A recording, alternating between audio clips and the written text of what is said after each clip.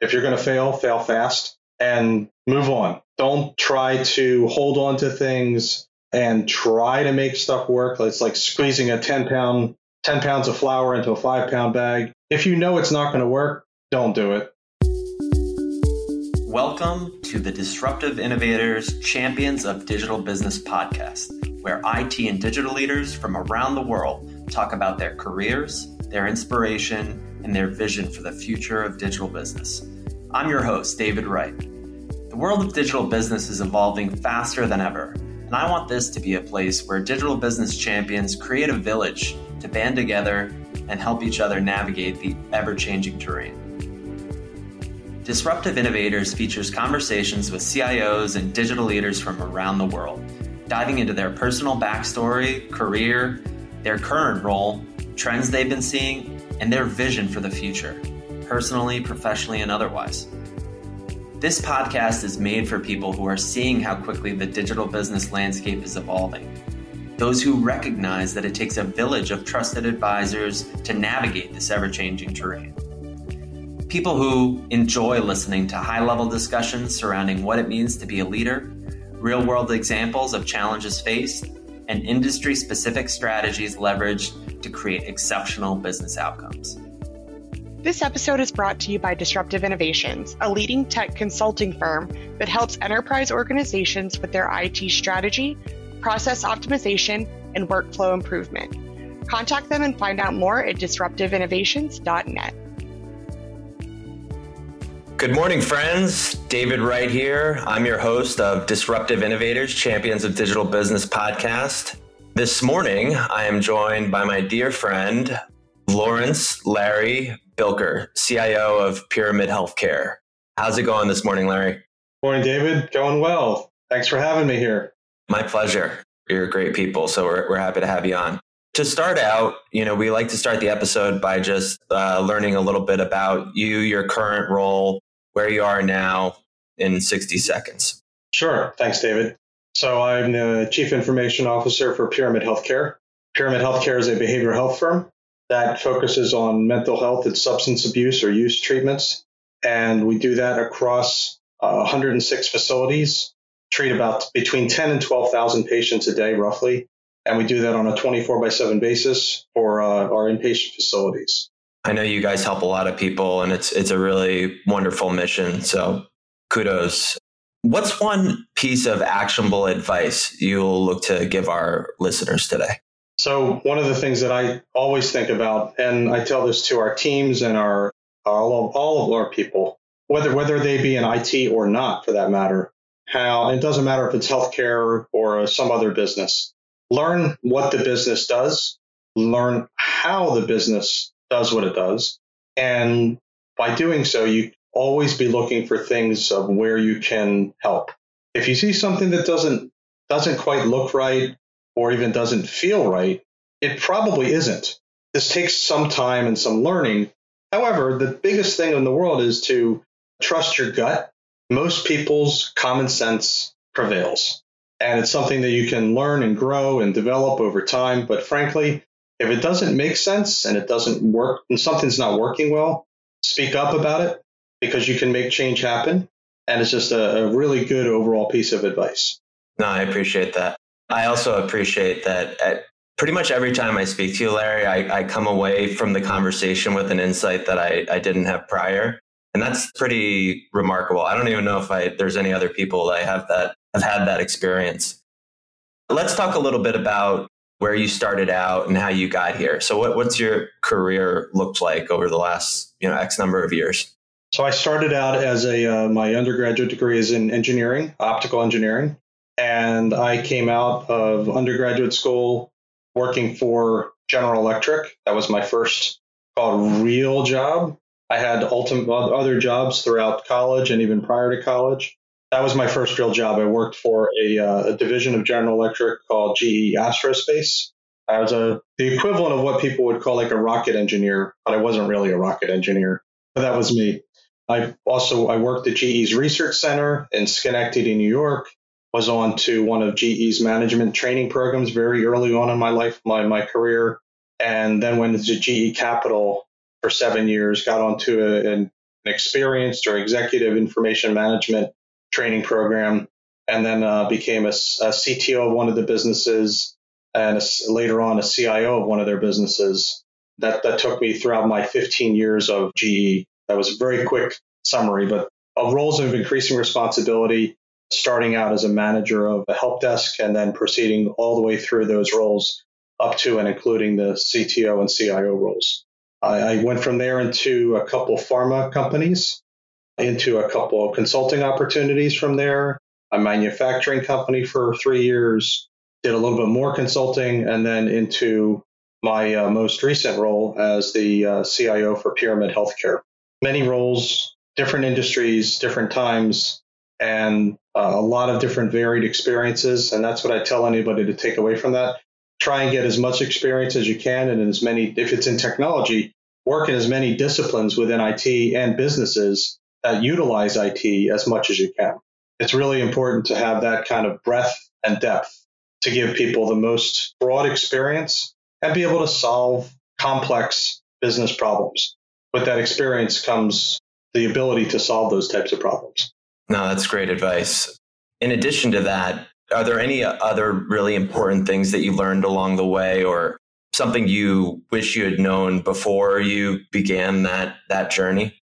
Like we mentioned a little bit earlier, is try to make sure you understand the way a business operates. Understand where maybe even some pain points are and what things you can do about it, and contribute. Even if it's a far-fetched idea, sometimes far-fetched ideas become reality. And sometimes it's the small, the little things that affect things in a very large way. Just pay attention. Pay attention. It's true. Really, it's starting with the challenges a business is facing and going into the impact that they're having before you're even looking at how technology can impact all of that. I think that's great advice. Not every solution, David, is a technology solution. Sometimes it's changing a process. Sometimes it's people. Sometimes it's applying more people. Sometimes it's applying less people. One of the other roles that I had within GE was I worked in Six Sigma quality for nearly 2 years. And one of the things that Six Sigma ultimately teaches you is that it's very important to make a process work as best as humanly possible before you automate it. Emphasis on the before you automate it. Because then if you automate a bad process, what happens? Well, you just get a bad result faster. But if you automate a good process, you get better results much faster, which is a good idea. Anyway, thanks. No, 100%. And I mean, even with our consulting modules, we always start with people, process, methodology, prior to understanding how technology can facilitate that business vision. So let's talk a little bit about your vision now. So you're at Pyramid Healthcare in the CIO role. What's your vision for the organization? So when I came into the role 4 years ago now, is to transform the way the company operates. From some simple things, starting way back then, was consolidating electronic medical record systems together, even putting in a consolidated email system, because we had multiple then, and then moving into things like getting a new financial system in place, getting payables, getting a new HR system in place, and looking at ways we can automate things with our front door. And that includes things just system consolidation or simplification, and all through the while, try to make it as simple as possible for the users. The customer experience prevails. Most people just talk about that, but it's really, really important to make things as simple as possible and make sure you're built on a strong infrastructure. We just finished a massive project transforming the infrastructure over to brand new circuits, brand new hardware, brand new firewalls. It's been quite the transformation, this digital transformation over the past couple of years. Yeah, having that basis, people don't realize, but it's a necessity for any form of digital transformation. I mean, you need that infrastructure. So that's great that you guys have that. So, and that being the case, now that that's in place, what are some of the key initiatives you're focused on now for the future? The automation of that front door, trying to consolidate and simplify how we get patients in the front door, so to speak. It's a virtual front door, but it's a front door nonetheless, getting them onto a schedule so they can get treatment. And just system consolidation, simplifying processes and making the customer experience better. That's for the outside customer. From an inside perspective, is we're redoing our customer service and support processes, transforming what used to be called the help desk into a service desk, and we'll be consolidating over the course of the foreseeable future multiple other service desks within the company to a single platform. And ultimately will be a single service desk. That'll just help simplify the whole customer experience. That's very cool. So it sounds like you have some really amazing initiatives in the works.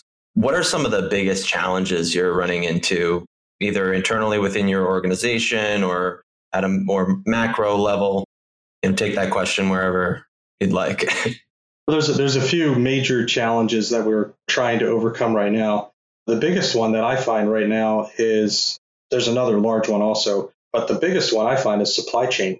And what I mean by supply chain is just physically getting the equipment and the standard equipment that we have specified and developed over the years. We're just having a hard time getting physical equipment to where we need it. And some of the lead times are 4 to 6 months from the time of order. So you almost have to be a little psychic and know what you're going to need in the future before you need it. So you have to anticipate need, which is always a challenge because it's a matter of, you don't want to buy too much because there's this thing called cash and cash outlay and revenue, little things like that.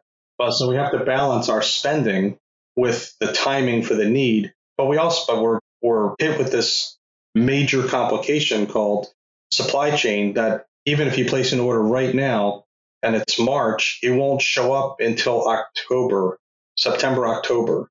That's bad. Agreed. And I mean, it's affecting so many aspects of so many different businesses. The other one, I said there was another one, is around people and availability of people and resources. The technology market is so hot right now. Unemployment's, I think, at 3.9%, one of the lowest it's been in a long, long, long time. It's even much lower in technology. So finding people and attracting people is becoming a real challenge. I think that's the next major supply chain issue to hit us. If there's some magic way around this, I'm all for it. But we certainly haven't seen the ability to overcome that just yet. And we're expanding. We're growing as a company. So we need more people to provide those services and support and help us improve our customer experience. But it's becoming hard to find people. No, it's brutal. Let's talk a little bit about some of the best practices you and your team follow. So are there a few best practices that you'd like to recommend to our listeners?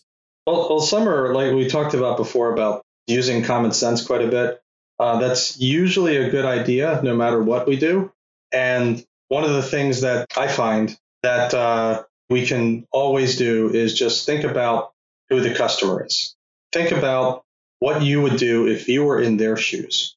Some people call it the WIFM or what's in it for me. Just really it means about thinking about what the customer's expectation is, how you would feel as if you were in their shoes, and trying to do whatever you can to meet that need. Some people call that meeting people where they are. There's a lot of different phrases that all mean the same thing, but it's really about providing someone the best customer experience possible. Agreed. So now let's zoom out a little bit. In regard to the healthcare industry in general, what do you think are going to be some of the biggest changes as time passes, or where do you see the industry going in the future? That's a complex and perplexing question. Again, trying to predict the future. But where I see things going is more integration, more capabilities and transferring of information and sharing of information amongst different health systems, so that when you go from one doctor to the next, to the next, to the next, or if you're going to a specialist or something, you don't have to start all over filling in like 3 different pages worth of forms when you walk in the office. Maybe you just have a QR code that goes and transfers data from one place to another, or something to that effect that permits that access. I view that as being the next big frontier, is about integration. Yeah, I love that. And then the possibilities of what you can do with that data in regard to predicting illness, and I mean, the effect you can have on population health would be remarkable. Yeah, I mean, if you use, I'll use the analogy of the iPhone has this app on it called Apple Health. And granted, there are potentially, you got to be careful about security and privacy and protected health information. But the concept of being able to anonymize the data that comes from there and gather it together, to your point, could help us really solve some very significant health-related problems across the globe. And I think it would be a wonderful thing if we were able to utilize that in the future. Again, that comes from integration. I actually just a few months back, I met with a new vendor partner of ours called Triple Blind, and it allows for anonymous data sharing between a provider and a different entity without a BAA. I won't even do it justice speaking about it right now, but really slick technology. Larry, so what's one of your favorite books of all time and why? One of my favorite books is the Good to Great book. Not that recent, but it has some really great points about creating the shared vision, how you communicate that, how you get people understanding, and this concept of having everybody on a bus and traveling in the same direction. And then you go a little bit deeper and you get everybody into the right seats on that bus, aka their roles, responsibilities, and how they interact or work within teams, and really, really creating high-performing teams. It's really quite an insightful book. That said, any other leadership advice you would give to young CIOs who are just starting out or directors that are looking to step into that role? I would say to try to, again, it's about making sure you understand the way the business works as much as you can, and look for ways that you can help utilize technology to enable the business and or business processes to work better and more efficiently, and having really strong people that can work together, make sure that they fit well together. And if they don't, take some action. Don't wait, don't belabor, don't be shy about it.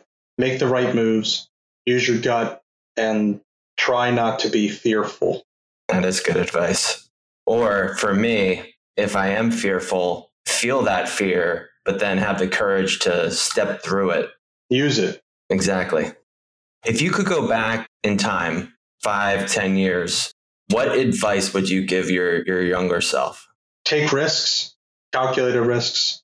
There's a concept of, if you're going to take those risks, fail. If you're going to fail fast and move on. Don't try to hold on to things and try to make stuff work. It's like squeezing a 10 pounds of flour into a 5-pound bag. If you know it's not going to work, don't do it. Or if you need to try it quickly, and then do that, fail fast. And that is at the root of all disruptive innovation.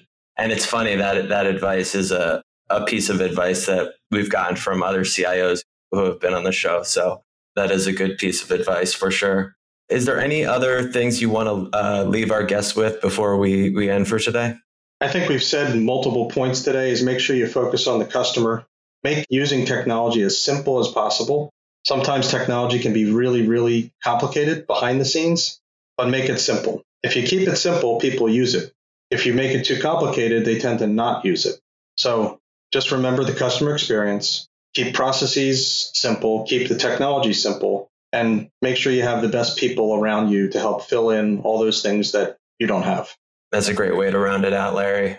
Thank you so much for being on the show this morning. I truly appreciate it. And thank you all for tuning in to Disruptive Innovators. Thanks, Larry. Thanks, David. Thank you for listening to the Disruptive Innovators Champions of Digital Business podcast.